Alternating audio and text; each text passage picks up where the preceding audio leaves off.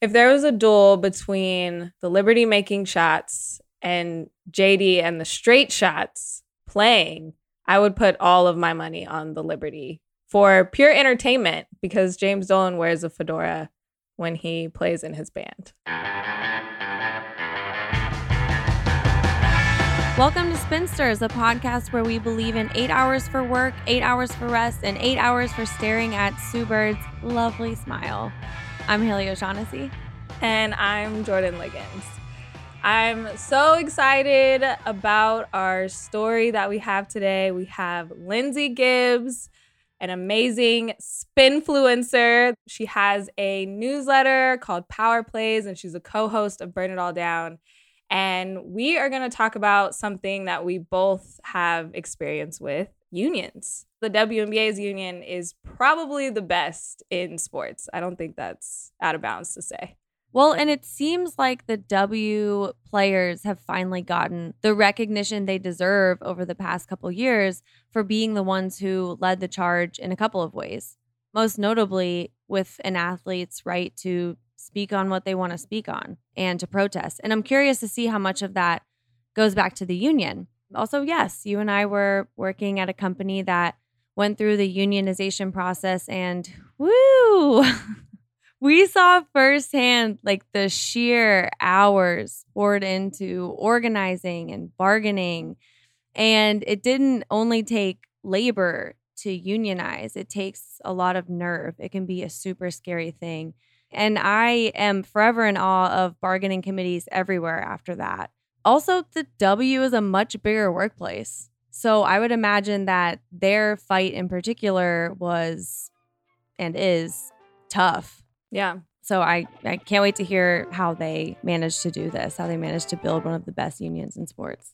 After the break, Lindsay Gibbs.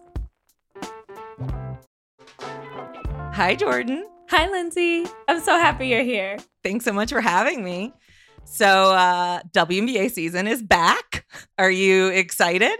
I'm so excited. It was way too long of a break. I missed my people, my friends. I'm so glad they're back too. This entire season has been great to reflect on so far because it's such a special year for the W, the 25th anniversary.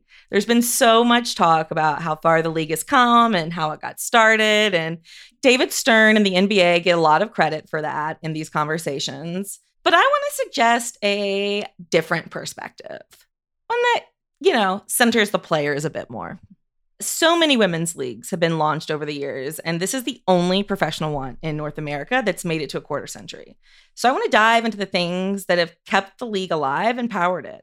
I want to talk about the WNBA Players Association. It's amazing that the WNBA's union got started so quickly because there was a time that people didn't think the WNBA was going to last. Let's go.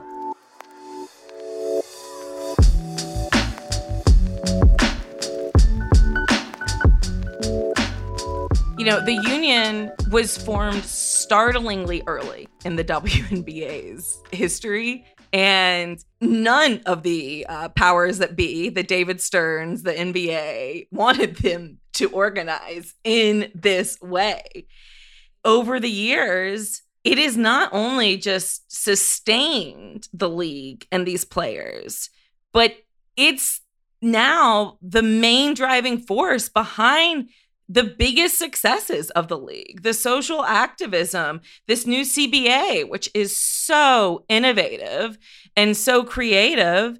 And so I thought that we'd look at this organization that against all odds has become, I think, the most powerful union in sports and maybe just one of the most powerful entities in sports, period.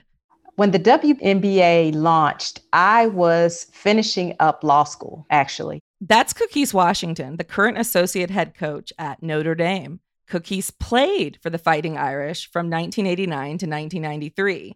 When she graduated, there was no professional women's league in the United States. But then the WNBA launched. Well, not quite. Before there was a WNBA, there was the American Basketball League. While Stern and co. were trying to get the WNBA off the ground in the summer of 97, the upstart ABL swooped in and launched in the fall of 1996 and signed most of Team USA in the process. When the ABL was having tryouts, open tryouts for anybody who wanted to jump into the league, and a bunch of my law school buddies, like, you should try out. I was like, no, I'm going to be a lawyer. Her classmates had seen her play in pickup games, and they were persistent. They actually paid the entry fee for me to try out for the ABL. So they kind of pressured me into going. They were like, well, we already paid it and signed you up, so you got to go. Cookies impressed at tryouts and was drafted to the Portland Power. Phenomenal name, by the way, and played there in the 97-98 ABL season. At first, she chose to go to the ABL because the pay in the WNBA was so low. The very first season, the minimum salary was $5,000, and that was your working conditions. So that was it. Okay. What?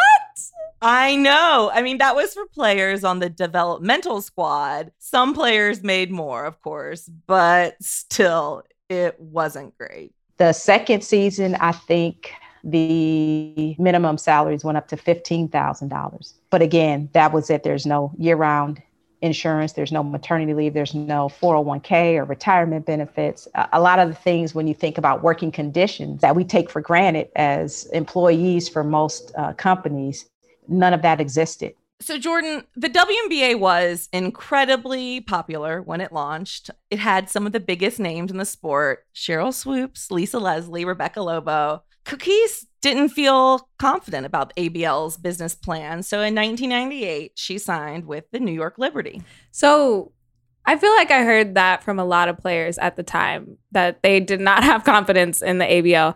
Did it fold? Is that why she went to the Liberty?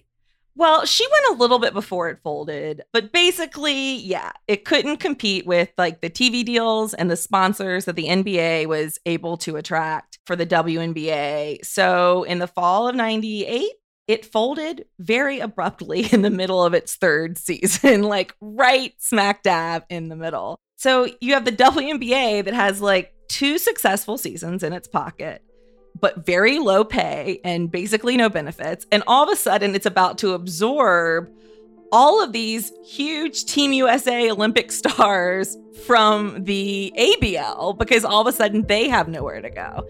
And it really set up this huge conundrum that I think anyone who has unionized has felt a little bit, which is this too soon? Like, is this too much too soon? Because they've seen this example of a league just fold in front of their eyes that maybe tried to pay the players too much too soon and it didn't work out. But at the same time, they're realizing how fragile this all is and they're wanting some security, right? They want to be able to have a union, to have solidarity, to have an actual seat at the table. Part of the reason that we decided to unionize in the first place was to make sure the working conditions were such that we were professional, that this was something that we could commit to year round. Because you can't be in the world's best athlete May through Memorial Day through Labor Day, but you're working at FedEx in the off season to make ends meet. When the unionization efforts started to really pick up steam, Cookies was immediately at the center. Because I played for the Liberty and I was living in New York, working in a law firm that off season, I was in New York. So a lot of the players, said, hey, Cookies, can you be one of the people that spearheads this thing? So after any group decides to unionize, they have to decide which organization they're going to unionize with. You need that solidarity, literally, with, an established group. So Cookies and the union's executive committee met with a lot of organizations, and ultimately they decided to form their union with the NBA Players Association, which is the NBA-PA. The pros of this was that the NBA's Players Association already had an infrastructure in place. And I think more importantly, the NBA Players Association knew how to haggle with David Stern, the commissioner of the NBA, who the WNBA players now needed to bargain against. So when you unionize, you have to come to a collective bargaining agreement with management on the terms of your working conditions. For WNBA players, these are the things like pay and hotels and maternity leave. And it's really hard because management doesn't want to give anything up. And according to Kokkies, it was quite the experience. A negotiation with David Stern is tough. No, we're not closer. We have a huge philosophical divide. I don't think I'm going to apologize for the owners wanting to make a profit. That's what capitalism is. He is a tough negotiator, and he's not scared or intimidated easily. Thankfully, the WNBPA had some pretty tough people on their side of the table, too. My name is Pamela Wheeler. I'm the former director of the WNBA Players Association. I currently teach at Columbia and do diversity, equity, and inclusion, as well as executive leadership development consulting. That's Pamela Wheeler, the first executive director of the WNBPA. When unions are formed, you not only have the Players Council, but you have someone from the outside leading it. And the players got to interview the person to have that position. And Pamela was one of multiple people that Kokkies and the executive committee, talked with, and they were really impressed by her. She just really stood out above the other candidates, and she is feisty. The executives at the NBA and WNBA were not exactly thrilled that the union had formed so soon. Classic NBA pushback. I mean, classic pushback from any ownership when a union starts. I recall that there was, quite a bit of what management typically does in this situation is campaigning to prevent the players from unionizing because, management understands that collectively the players have much greater leverage than they do individually. So there wasn't a party going on Fifth Avenue during that time. But at that point, there was no turning back.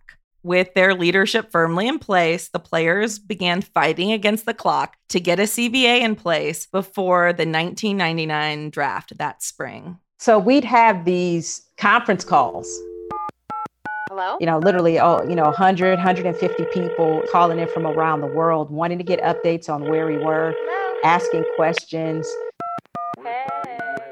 And it would be a great opportunity for us to get feedback from the players on, what issues are important to us. Is it higher salaries that's most important? Is it, how many players in a room when we travel? Is it the amount of per diem we get? What things are most important? And let's start to delineate what's most important and what we can give on and what, they want 10 player appearances. Is that too many? I love that visual of all of, the early WNBA players really being able to have a say of this league that they are forming. Yeah, but also it sounds to me just like complete madness. I mean, they're overseas. They're on all different time zones. This is way before Zoom. Yes. Literally having to set up this conference call line and having Lisa Leslie press the pound button so she can speak from China or wherever. Like, I don't know. It's a lot. That's amazing. That's just like three-way calls just over and over and over because there was no Google Meet. But it was still crucial to get all that feedback because they had so many priorities to tackle. So there was no free agency, which we all know is, the holy grail in professional sports. There were no minimum salaries. There were no year-round medical benefits, no maternity benefits, no group licensing, marketing rights. There were some players that were signed to marketing deals, but there were no group marketing rights. There was no discipline guidelines. The league could sort of mete out whatever discipline the league wanted to. And there was no revenue sharing. There was no post-retirement plan, so there were quite a few things that weren't there.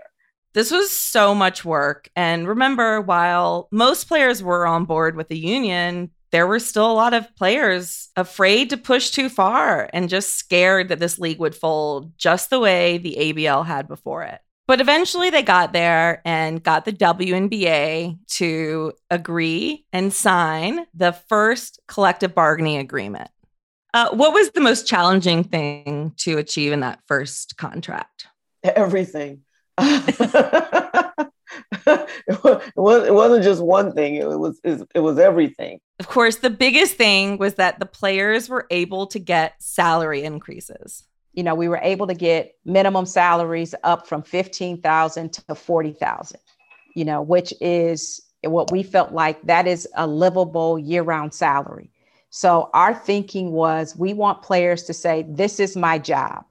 This is what I do. And I can take care of myself and my family off of this salary. They also secured things that it's still astounding that they weren't offered in the first place, such as year-round health insurance, dental coverage, maternity leave, those things. Just like the very basic things to be a human. And I love that if we were in Europe, we would already have all these things. But of course. Right. But here we expect, employers to provide them. And they had to fight really hard to get that to happen. Yeah. But Jordan, guess what Cookies did the second the collective bargaining agreement was ratified? What? Once we unionized and my salary got higher, then I was like, hey, I'm a professional athlete. I'm no longer working as a lawyer.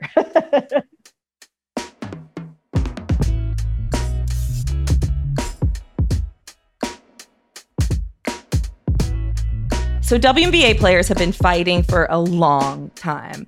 I talked to current association leaders, and one thing that became clear is that all the negotiations that came before have been incredibly intense, especially negotiations for the 2003 collective bargaining agreement.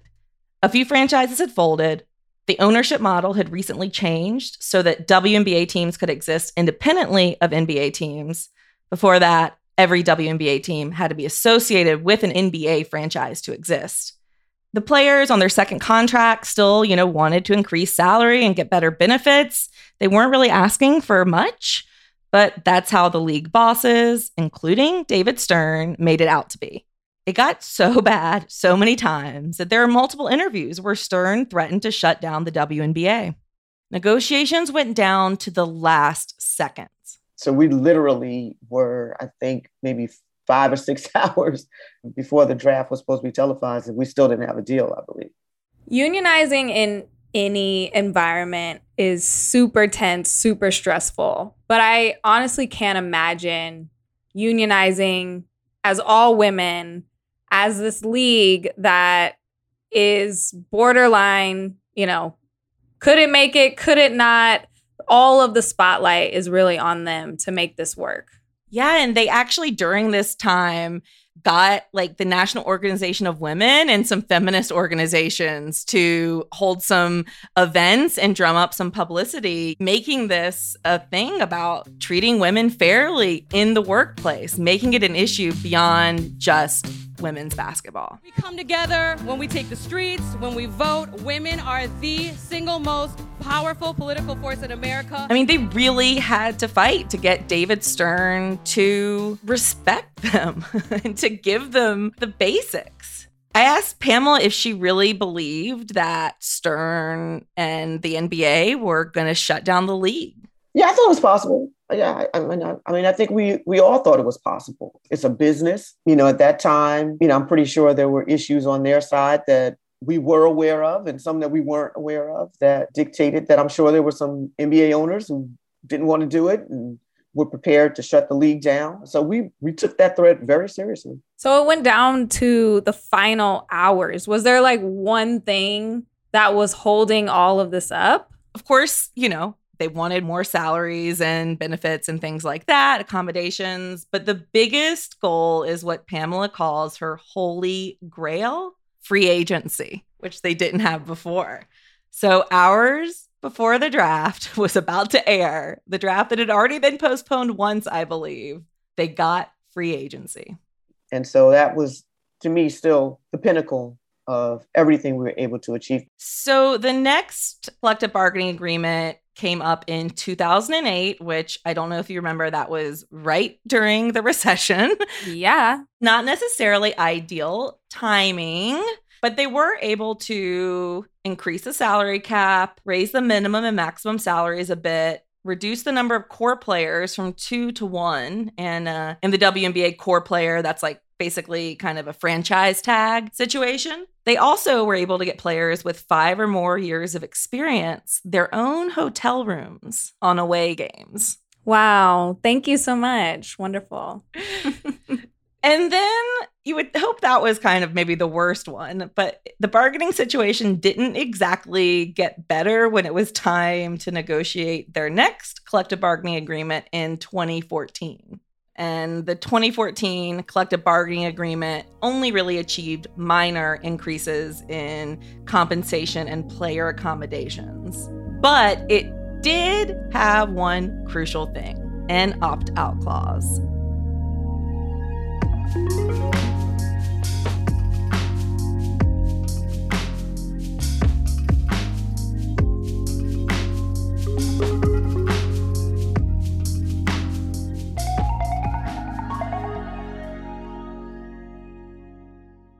In 2015, after 16 years at the helm, Pamela Wheeler was out.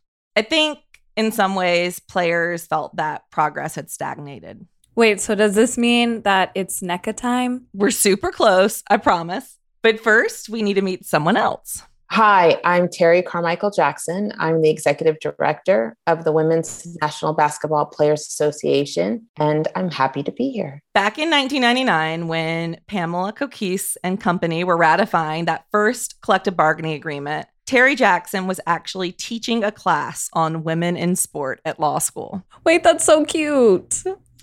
So it seems like she's been preparing her whole life for this. Yeah, I mean, exactly. And get this, not only had she taught a course, her husband is Jaren Jackson, a former NBA player who was active in the NBA Players Association back when he was a player. Okay, power couple. Power couple. So she had spent hours poring over CBAs with him during like the lockout season and things like that. Wow. Ideal date.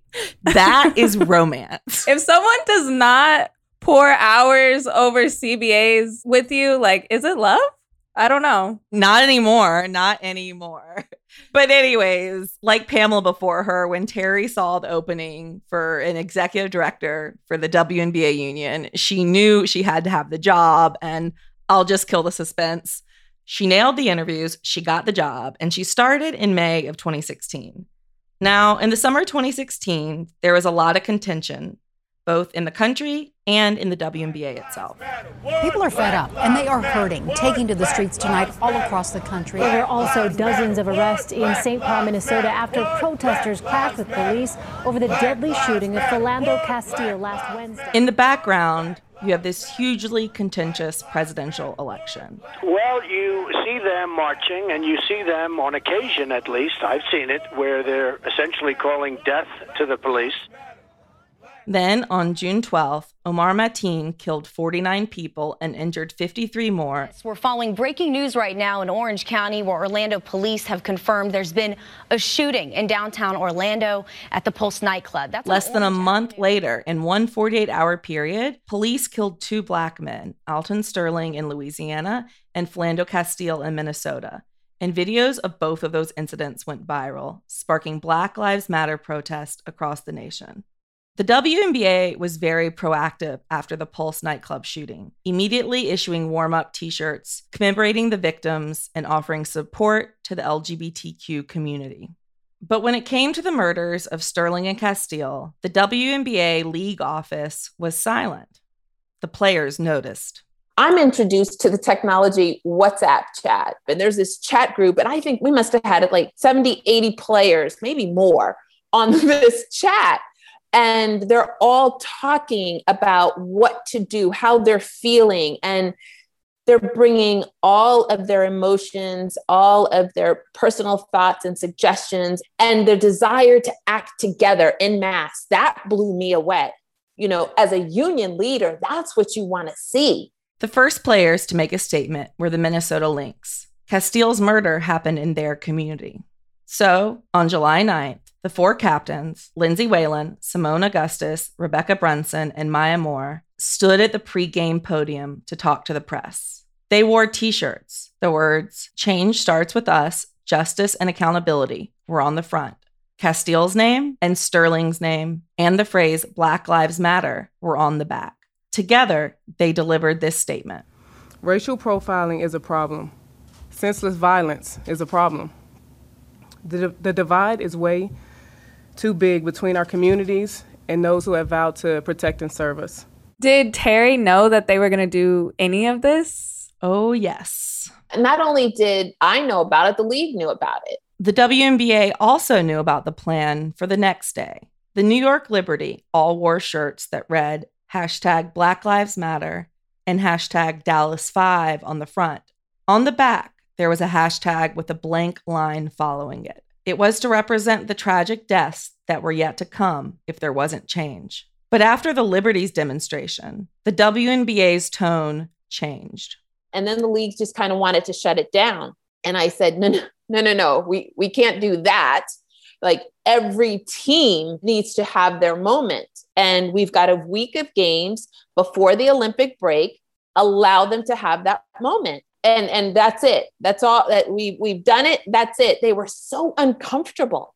They were so uncomfortable in this space. The league first issued a memo, not so subtly, reminding all the teams about the pre-game dress code, how everyone was supposed to wear league-issued warm-ups. Yeah, if I remember right, that did not go over well, like at all. It really did not. I mean, some teams continued to wear black warm-up shirts before games anyways. And then the league actually fined the players for doing so. Terry was on her way into a meeting when the league called her to tell her they were levying the fines. I said, this is a wrong move. This is a huge mistake. So then Terry's in this meeting and her phone starts buzzing. It's nonstop because she's being copied on every single email notifying players and teams about these fines. And everyone is dumbfounded in response. I was absolutely furious and tremendously disappointed. And I thought the league had an opportunity to demonstrate its support of players that were in such a passionate space and had done the work. The WNBA has always been known as progressive and really standing behind the women and when they were outspoken or whatever their opinions may be. So it wasn't really like them to issue these fines, right? Yeah, I think a lot of people, especially the players, were very surprised. It's wild thinking back on this time. You know, a lot of players and teams responded with media blackouts. I was covering the Washington Mystics at that time, and I remember walking into their locker room after a bad loss, and the players would only talk about police brutality against the Black community. That's all they would talk about. And remember, this was all a couple of months before Colin Kaepernick took a knee. A lot of people don't know that. Yeah, people forget that the WNBA was doing this before anyone. Ultimately, the league did rescind the fines, and then President Lisa Borders admitted her mistake. But honestly, it was a week that changed the WNBA forever. I'll never, ever forget walking into that locker room and talking to the players about it that day. And the hurt on their voice, they felt betrayed. For the players who were in the league at the time who are still playing, I don't know that they have truly gotten past that. You know, you can forgive, but you don't forget, right? And I think for some of them, that's where they are, understandably so. After that tumultuous 2016 season, Tamika Catchings, who had been the president of the Players Association since 2004, retired. So it was time to look for a new player to lead the union forward into a new era. It's Nneka time! Yes! Ogwumike on the steal. The feed inside to Nneka. Yes! It's good! Nneka Ogwumike puts it on! I'm Nneka Ogwumike, forward for the Los Angeles Sparks and president of the WNBPA. Believe it or not, Jordan, as synonymous as Nneka is with the union right now, this was not a job that she sought out. She was not dreaming of being president of the union. But she had been on the executive committee, and I think all the veterans saw her in meetings and were like, you're doing this. I ended up having conversations with the last president, Tamika Catchings, and she talked about how she thought it would be a good idea for me to be the president. And, you know, I just kind of did it reluctantly, but also eager to know really what the role would hold.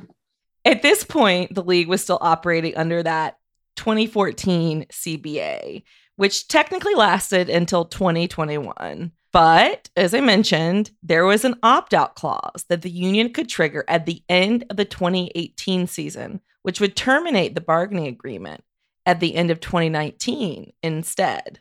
It was fairly obvious that we had to get out of that CBA because it was unworkable. And it just made us mad, with everything that happened or didn't happen in a season. And so it felt like, yeah, it's obvious. We got to get out of this and we got to do something else. So that made it easy. What made it hard was it had never been done before. We had never triggered the opt-out before. And so there was nothing in terms of, that institutional knowledge or experience that we could bring to the table. NECA definitely understood the weight of the decision, but was also excited about the opportunity for players to regain some control. Players had been getting increasingly frustrated over things like air travel, to the point where the Las Vegas Aces canceled and forfeited a game because travel delays had been so disruptive, and also just their continued low salaries and lack of benefits.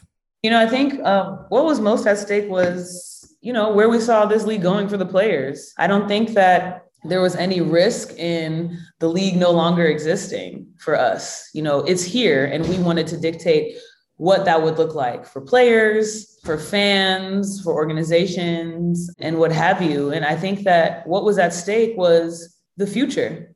And so we took it upon ourselves as players with the agency that we realized to really make a difference in where we wanted to see this league go. Unfortunately, like in previous negotiations that we've discussed, the circumstances facing the Players Association were not ideal. In the fall of 2018, President Lisa Borders abruptly left the WNBA to become president of the Time's Up movement. So there was no WNBA president or commissioner. And it was yet another negotiation time with one of the league's lead franchises in peril, as James Dolan had the Liberty up for sale and had essentially moved them to playing in a rec center in Westchester, New York that seated about 1,500 people because he didn't want them to play at Madison Square Garden anymore. You guys can't see my eye rolls, but I rolled my eyes 20 times.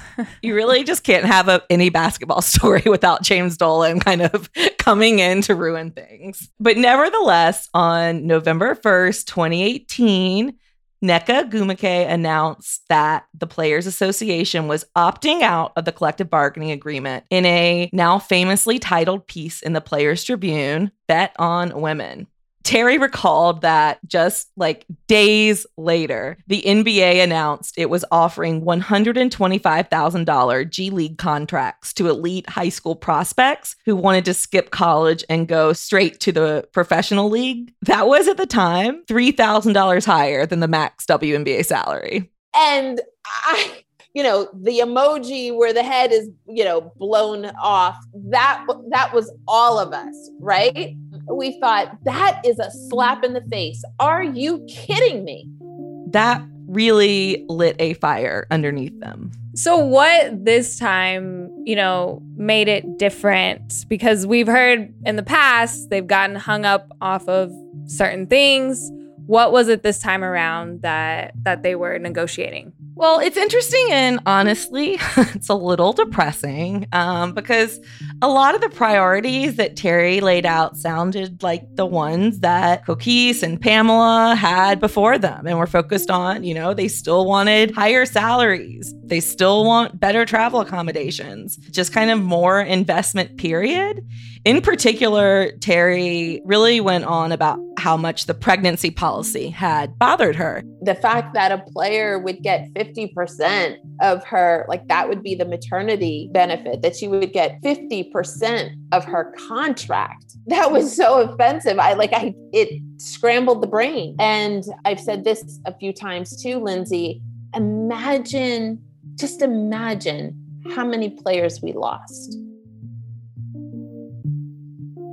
I would say that, while the priorities are similar, what ultimately felt different this time was Terry's commitment to finding a way to really like shake up this business model and come at this from a different direction. And then there's also the thoroughness of Nneka Ogwumike. Nneka said, Terry, everybody has to read the CBA. And I'm like, yeah, but how do I do that? She's like, I don't know. Figure it out. Everything in the CBA, it affects the players. It affects each one of us. And so to not be comprehensive about our understanding of our rights, our values, and our resources is not just selling ourselves short, but it's selling the future of the league short. So we had a pretty informed player body, player membership. And Nneka said, everybody on the executive committee, of course, is part of the negotiating team. But she said, we need a CBA committee that is going to truly be reflective of who we are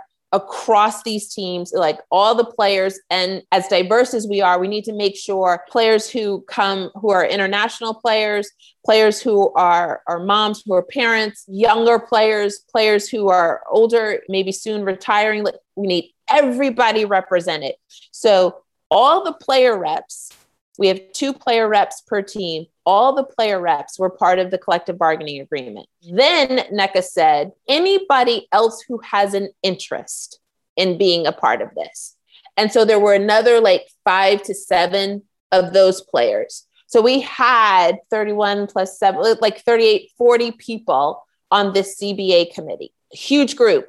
There are only 144 players in the W. That's like 30% on the CBA committee. It's unreal. I just like, can you imagine? I can't imagine it, but I also can because it's the W. And of course, they are doing something that no one else has ever done.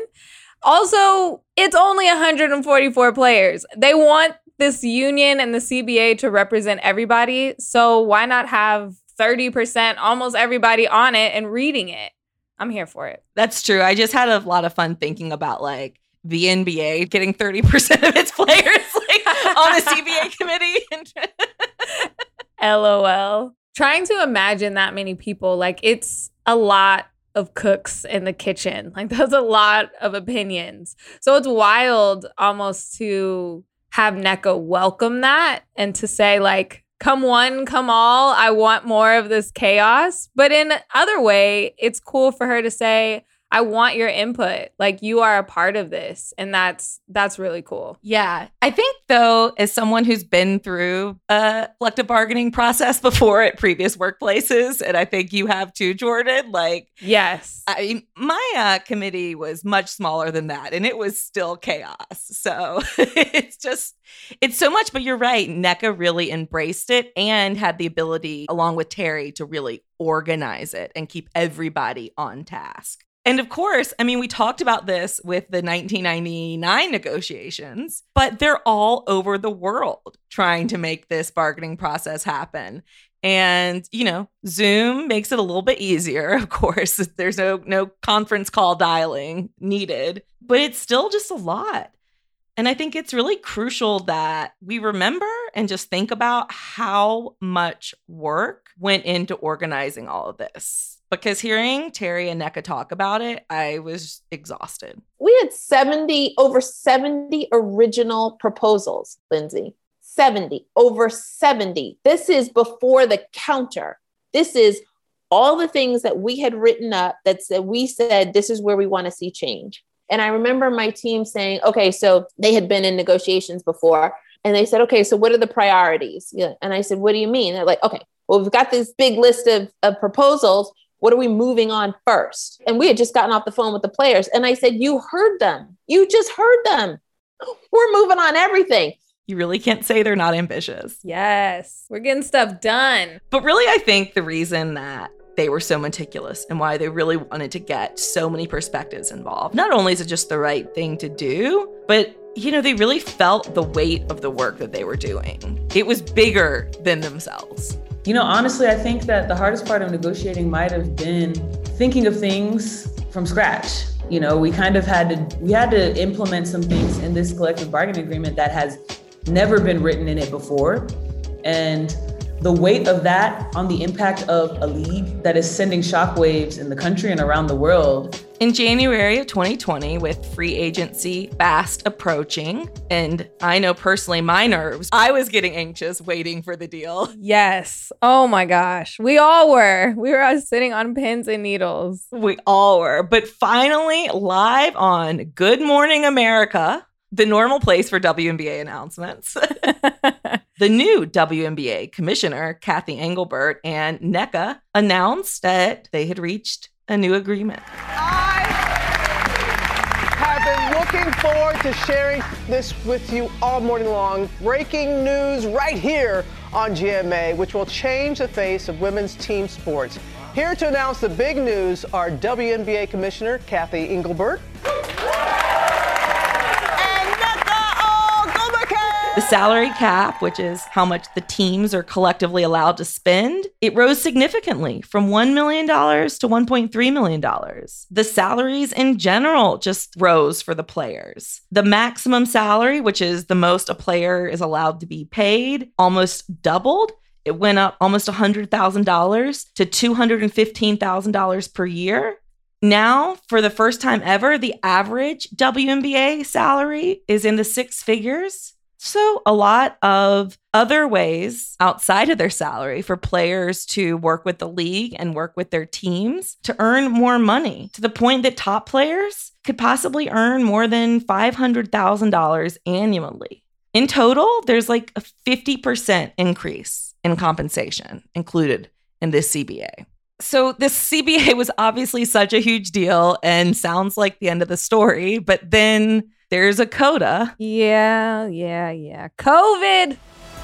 Breaking news here on CBS Sports HQ, and it is monster news. The NBA has suspended the season after a COVID coda. Because, a month after they unveil this historic new deal, the whole sports world shuts down. And they have no clue what anything is going to look like. And all of a sudden, the Players Association and the WNBA are back at the bargaining table trying to figure out what a 2020 pandemic season might look like. Terry asked us and the players what was important, and it was pay and protest. Those were the two things that were very important for us. The players said, whatever you renegotiate, you are not authorized to sign unless it has a provision in there.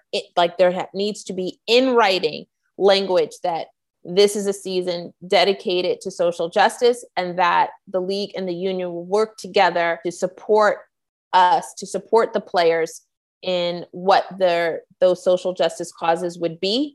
There were two moments in the Wubble that I think really even stood out above the rest of all the amazing things they did. The first was, do you remember what happened after then Atlanta Dream co-owner and Republican Senator Kelly Loeffler decided to write an open letter attacking her players for supporting the Black Lives Matter movement just days before the season began? Do you remember that, Jordan? Every time I hear her name, actually my skin crawls. I'm not even joking. It is real cringeworthy. But yeah, I remember a league of women coming together and unifying against an owner in their league, which is just it's crazy. I don't think people really understand the magnitude of what the W did. People were saying sports can be political. They were like, oh, we're actually going to wear T-shirts that shows the name of someone that is running against Kelly Loeffler and Raphael Warnock. And Jordan, as much as I champion the CBA and all they accomplished in that, I think what we saw in the Wubble last year took the WNBA's legacy and the union's legacy in particular to another level. They had Black Lives Matter on the court. They had Breonna Taylor's name on the back of every jersey. But more than that, they had weekly calls with members of the Say Her Name campaign. Every week, they elevated a story of a Black woman who had died in the custody of law enforcement. And you saw a lot of surface activism last year, a lot of virtue signaling. And some could say that, Black Lives Matter on a court, that's what that was. But there was so much substance to what they were doing. What do you remember?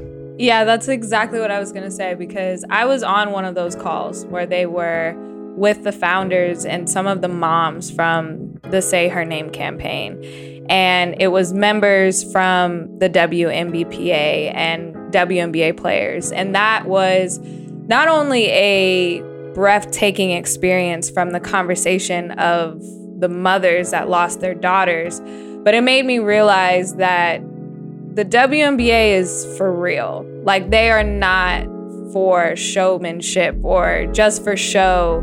These are causes that they truly, truly believe in, and this is ingrained in their league.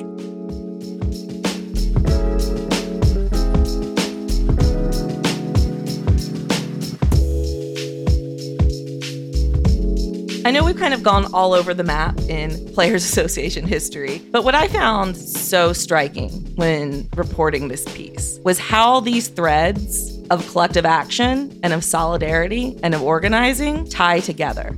I mean, if we just look at what happened during the Wubble and the activism on display there, as we mentioned, that took so much organizing. Organizing that really started in 2016 after the players responded to the fines for wearing the Black Lives Matter shirts. I think that was kind of our earliest example and experience of the players linking arms and doing everything together. There were no factions, there were no teams. We were all one union, we were all one league. We don't have the CBA that we have right now without 2016 happening. We don't have the Wubble season without 2016 happening. Absolutely. It was a rallying point for the players. It was their first demonstration of showing that they were ready to take this union to the next level, 2016. And then, of course, when you look at what happened in 2016, none of that would have been possible without the fact that the union was already there. When I was talking to Coquise, I just could not stop thinking about her watching what was happening in the Wubble last year. And I think that first collective bargaining agreement, what it did was show that we can have a voice and we can create change.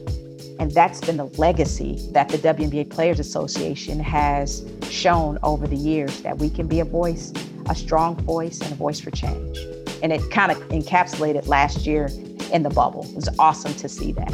There's still so much work to do, right, with the union. None of this is perfect. But all of this creative work, all of this activism, all of this changing the business plan and coming at things from new directions that we've seen Nneka and Terry and the rest of the Players Association do, all of that is ultimately only possible because the foundation was already there, and that foundation started back in 1999.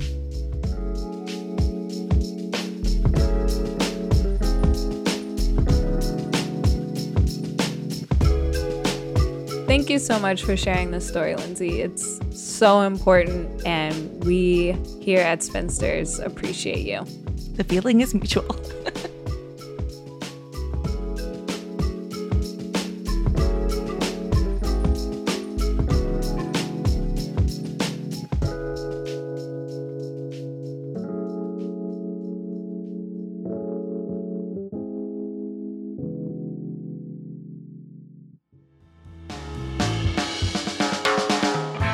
Well, that's our show. Please tell us how much you love the WNBA. That's all we're asking for in our voicemail this week at 502-874-4453, or send us an email at spinsters@bluewirepods.com to be featured on the show.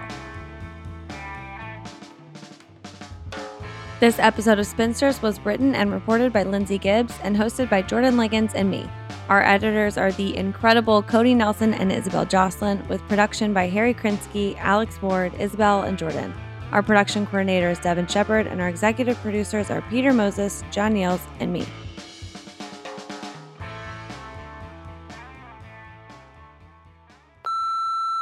Hey, Spinsters. This is Dawn from Seattle. I was thinking about that question you raised at the top of the last episode about a player who you keep wanting to get better who isn't. And the first person I thought of was Jordan Canada on the Storm. She's our backup point guard basically to Sue Bird. And I think the plan for years has been for her to sort of take over Sue's spot when she retires, or, as Sue gets older, for her to kind of like take up the mantle. I just really want her to thrive and succeed and, keep improving. So that's who I thought of.